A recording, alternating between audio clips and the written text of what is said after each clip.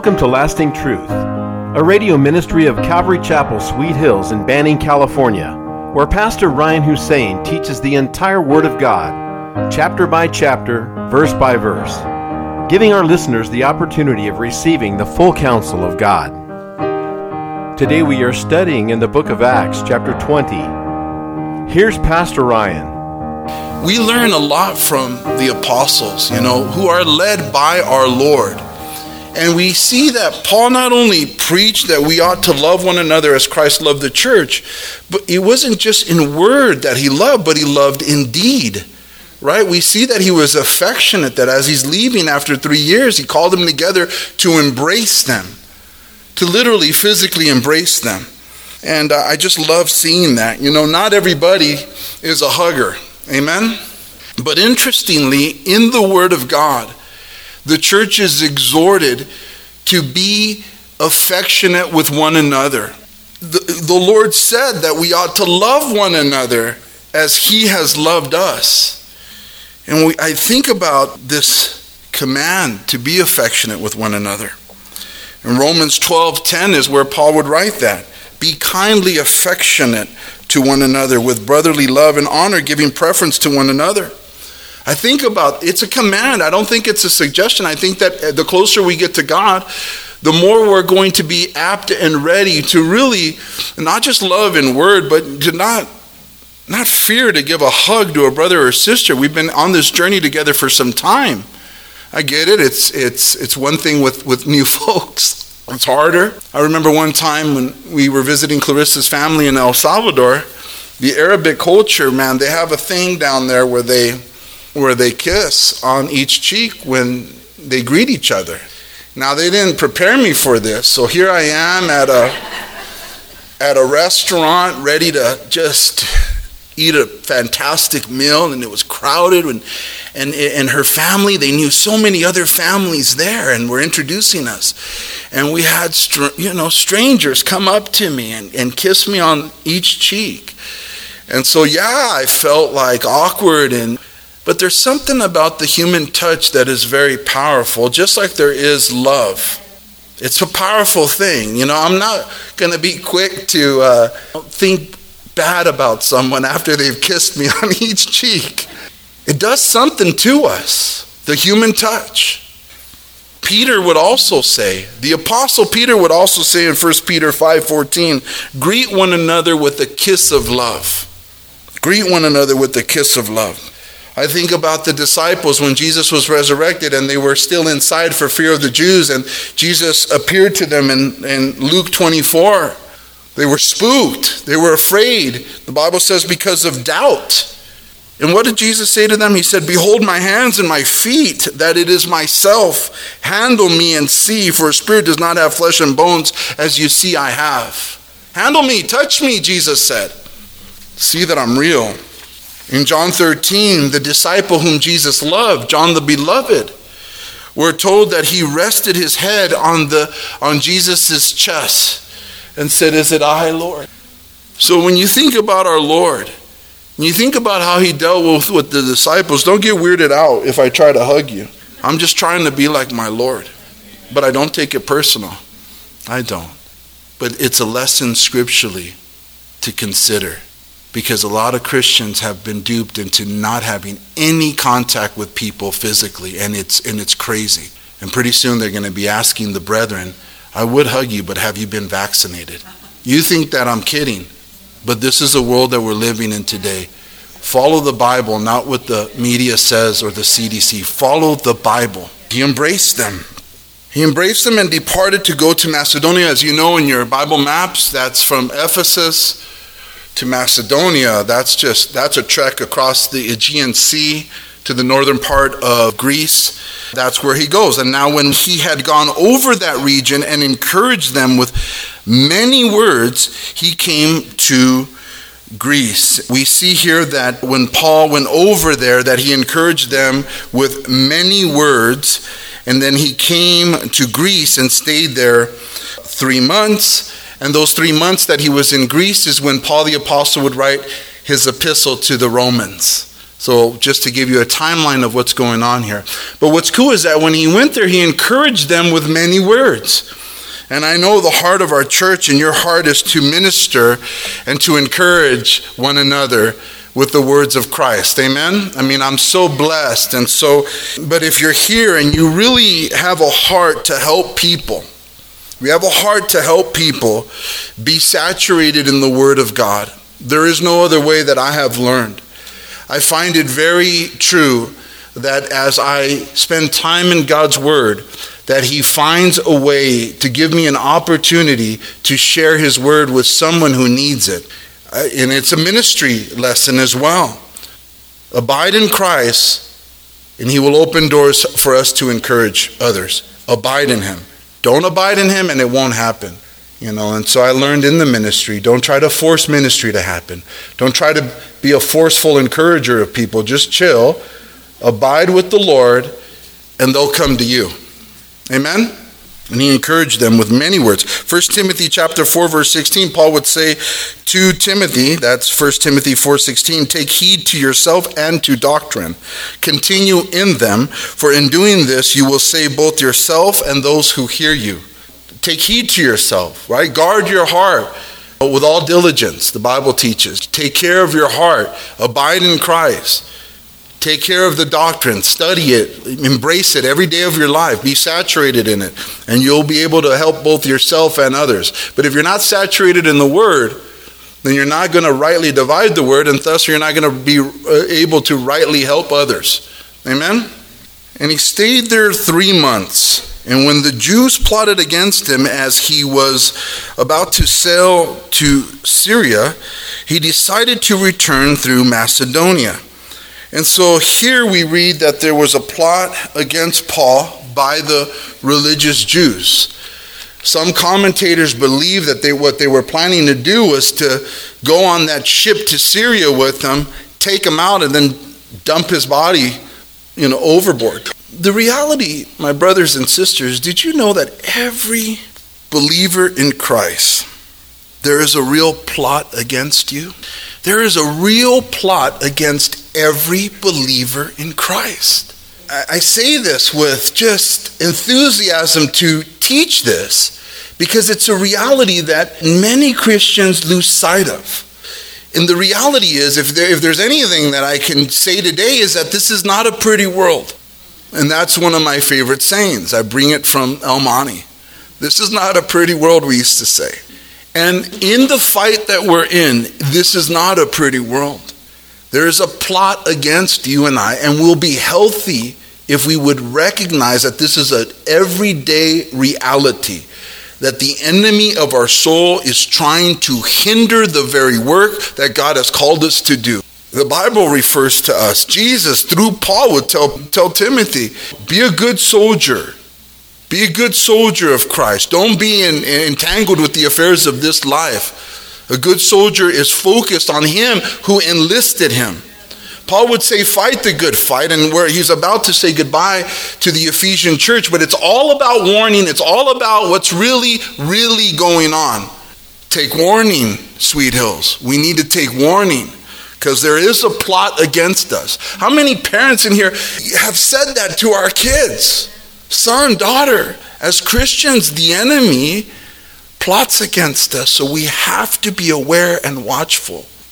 They wanted Paul to stop his ministry, period. Stop preaching Christ, stop your ministry. Satan is always looking for a foothold into our lives, guys, and into the church as well.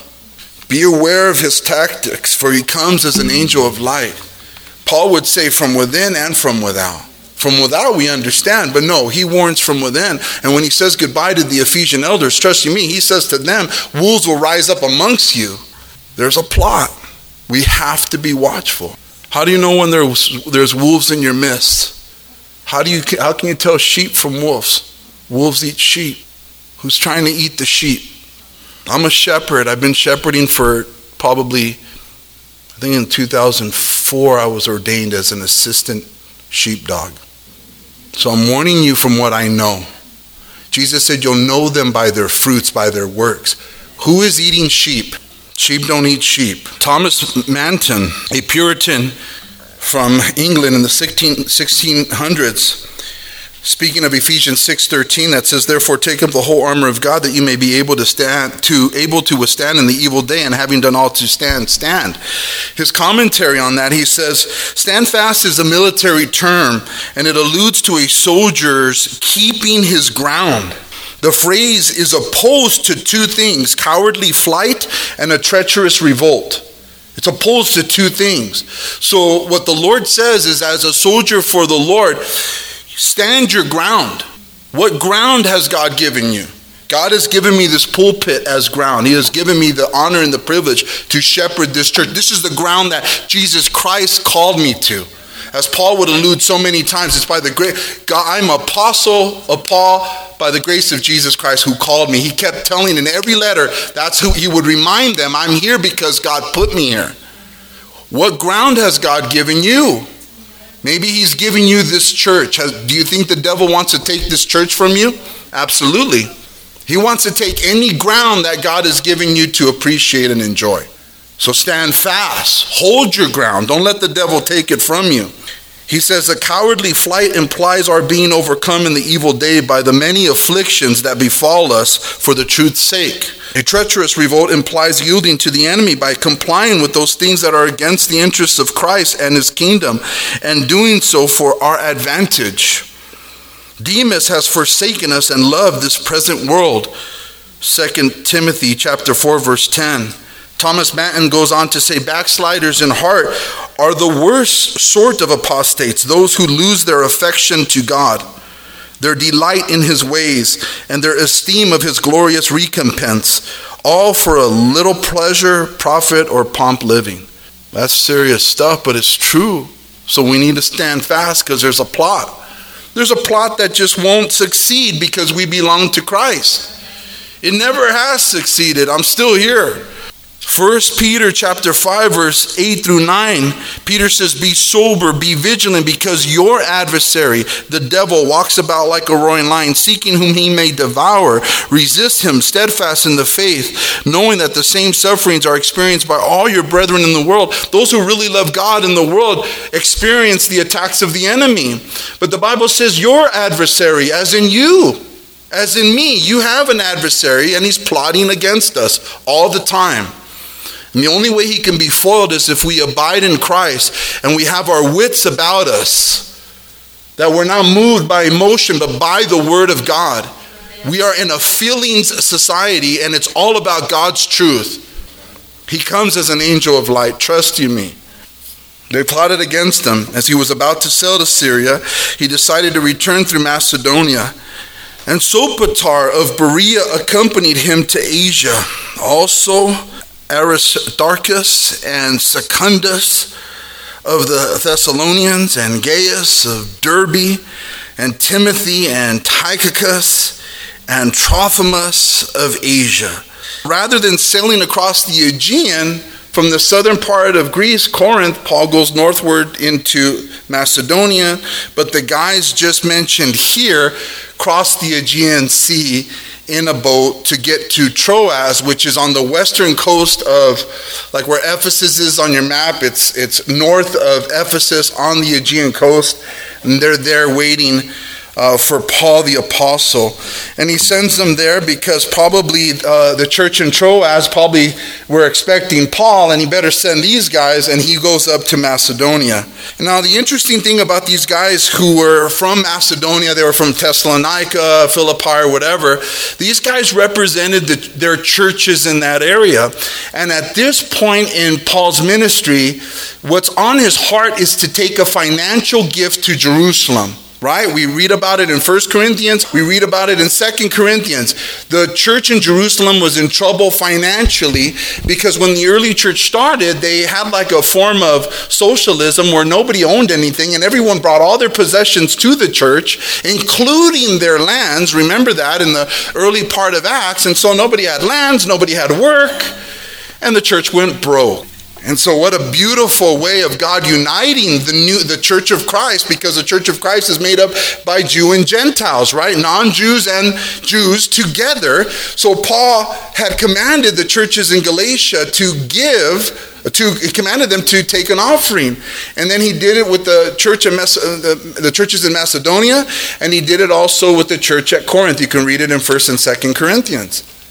So as Paul is trying to make his way to Jerusalem, and then eventually to Rome where he will be beheaded, his heart is to take a financial gift to the brethren in Judea. And it's something to keep in mind, because these representatives that we just read about, these are the guys that are delivering the funds, right? And it'll go through Titus and eventually to Jerusalem, guys. There is that reminder, two things. A man needs to work, because Jerusalem went broke, then they need to go get a job. In 1 Thessalonians, Paul would write to them in chapter 4, verses 10 through 12. He says that you also aspire to lead a quiet life, to mind your own business, and to work with your own hands, as we commanded you, that you may walk properly toward those who are outside, and that you may lack nothing. So that you don't lack anything, and so you walk like as a good witness to the world, work. You know, by God's grace, he gave me a job with Caltrans. I had to do both things because, you know, we were a small church and there wasn't enough money to give me a salary at the time. So, you know, I have to work. It's important. It's something that I feel the Lord had me preparing my notes and to say. Maybe it's time for some Christian men to get back to work.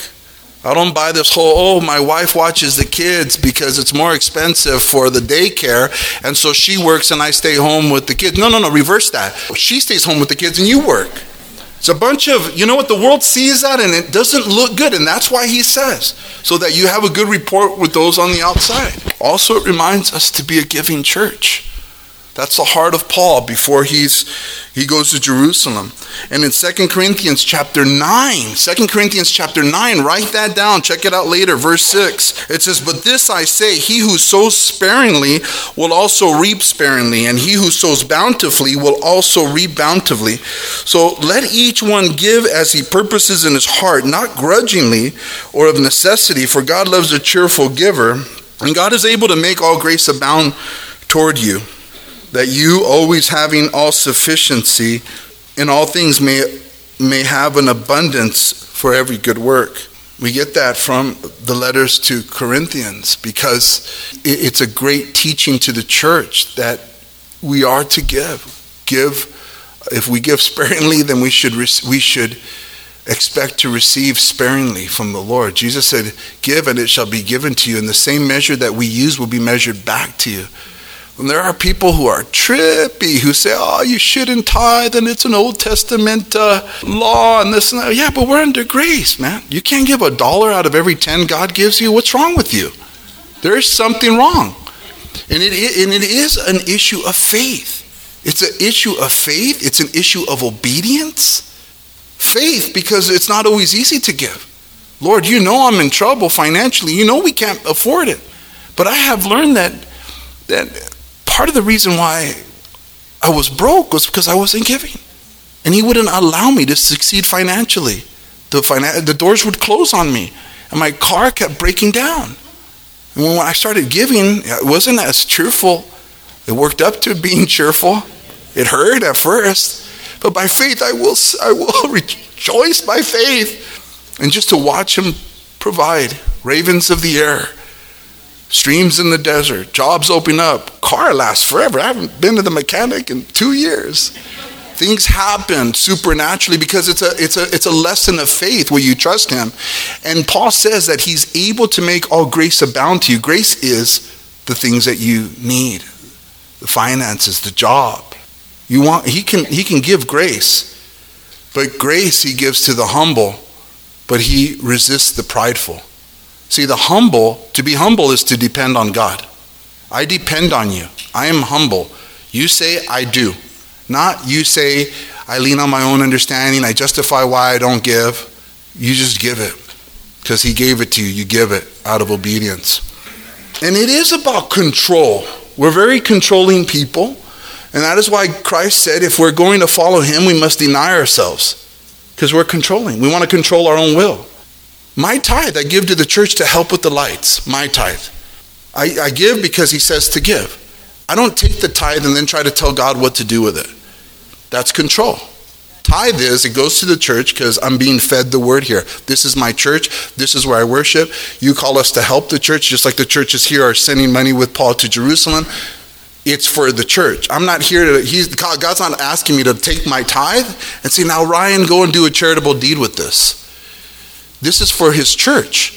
That's like going to Sizzler, eating all-you-can-eat salad bar and steak and saying, thanks for the steak. What I'm going to do instead of paying you is I'm going to take the money, go down to Highland Springs and give it to one of the homeless people there.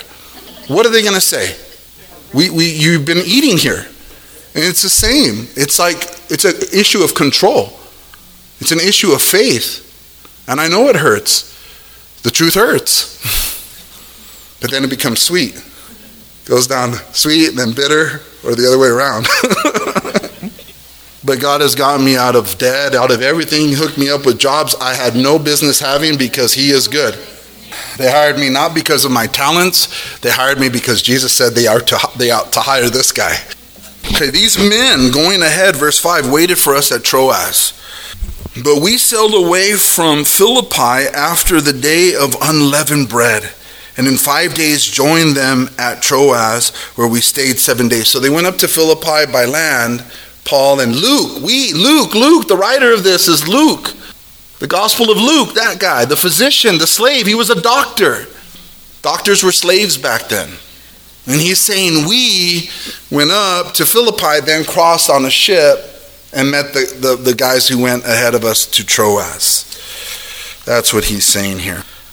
Now, the first day of the week, when the disciples came together to break bread, Paul, ready to depart the next day, spoke to them and continued his mission until midnight.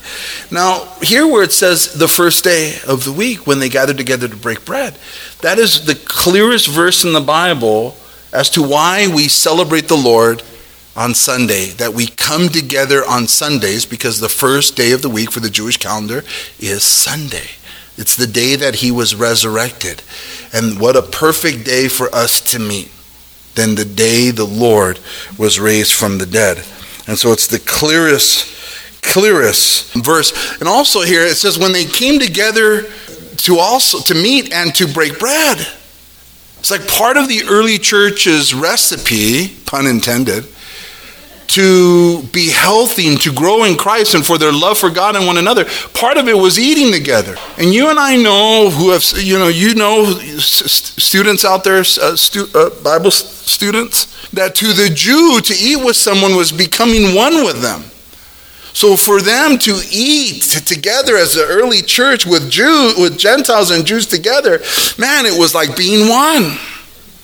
And again, this speaks to us gathering together and remembering this was the way of the early church, and it should be the way of our church today, to break bread with one another, like family.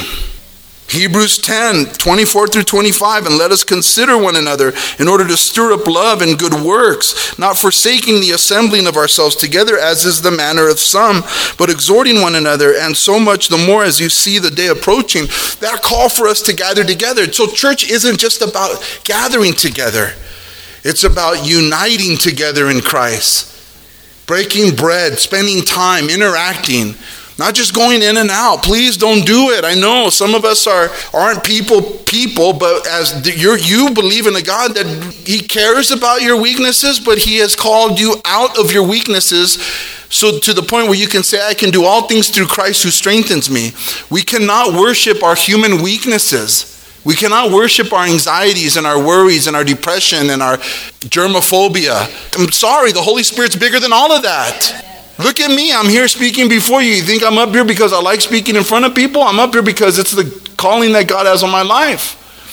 And my love for Christ overcomes my fear of speaking in front of people. He has not given us a spirit of fear, but of power, but of love, and a sound mind. I mean, I come from madness, swinging from the chandeliers madness. I did so much drugs when I was young. To now, have a sound mind, somewhat. It's what Christ does. Thank you for joining us today at Lasting Truth Radio. If you're in the area, come out and join us for Sunday services at 10 a.m. or Wednesday evenings at 7 p.m. We are located at 3035 West Nicollet Street in Banning.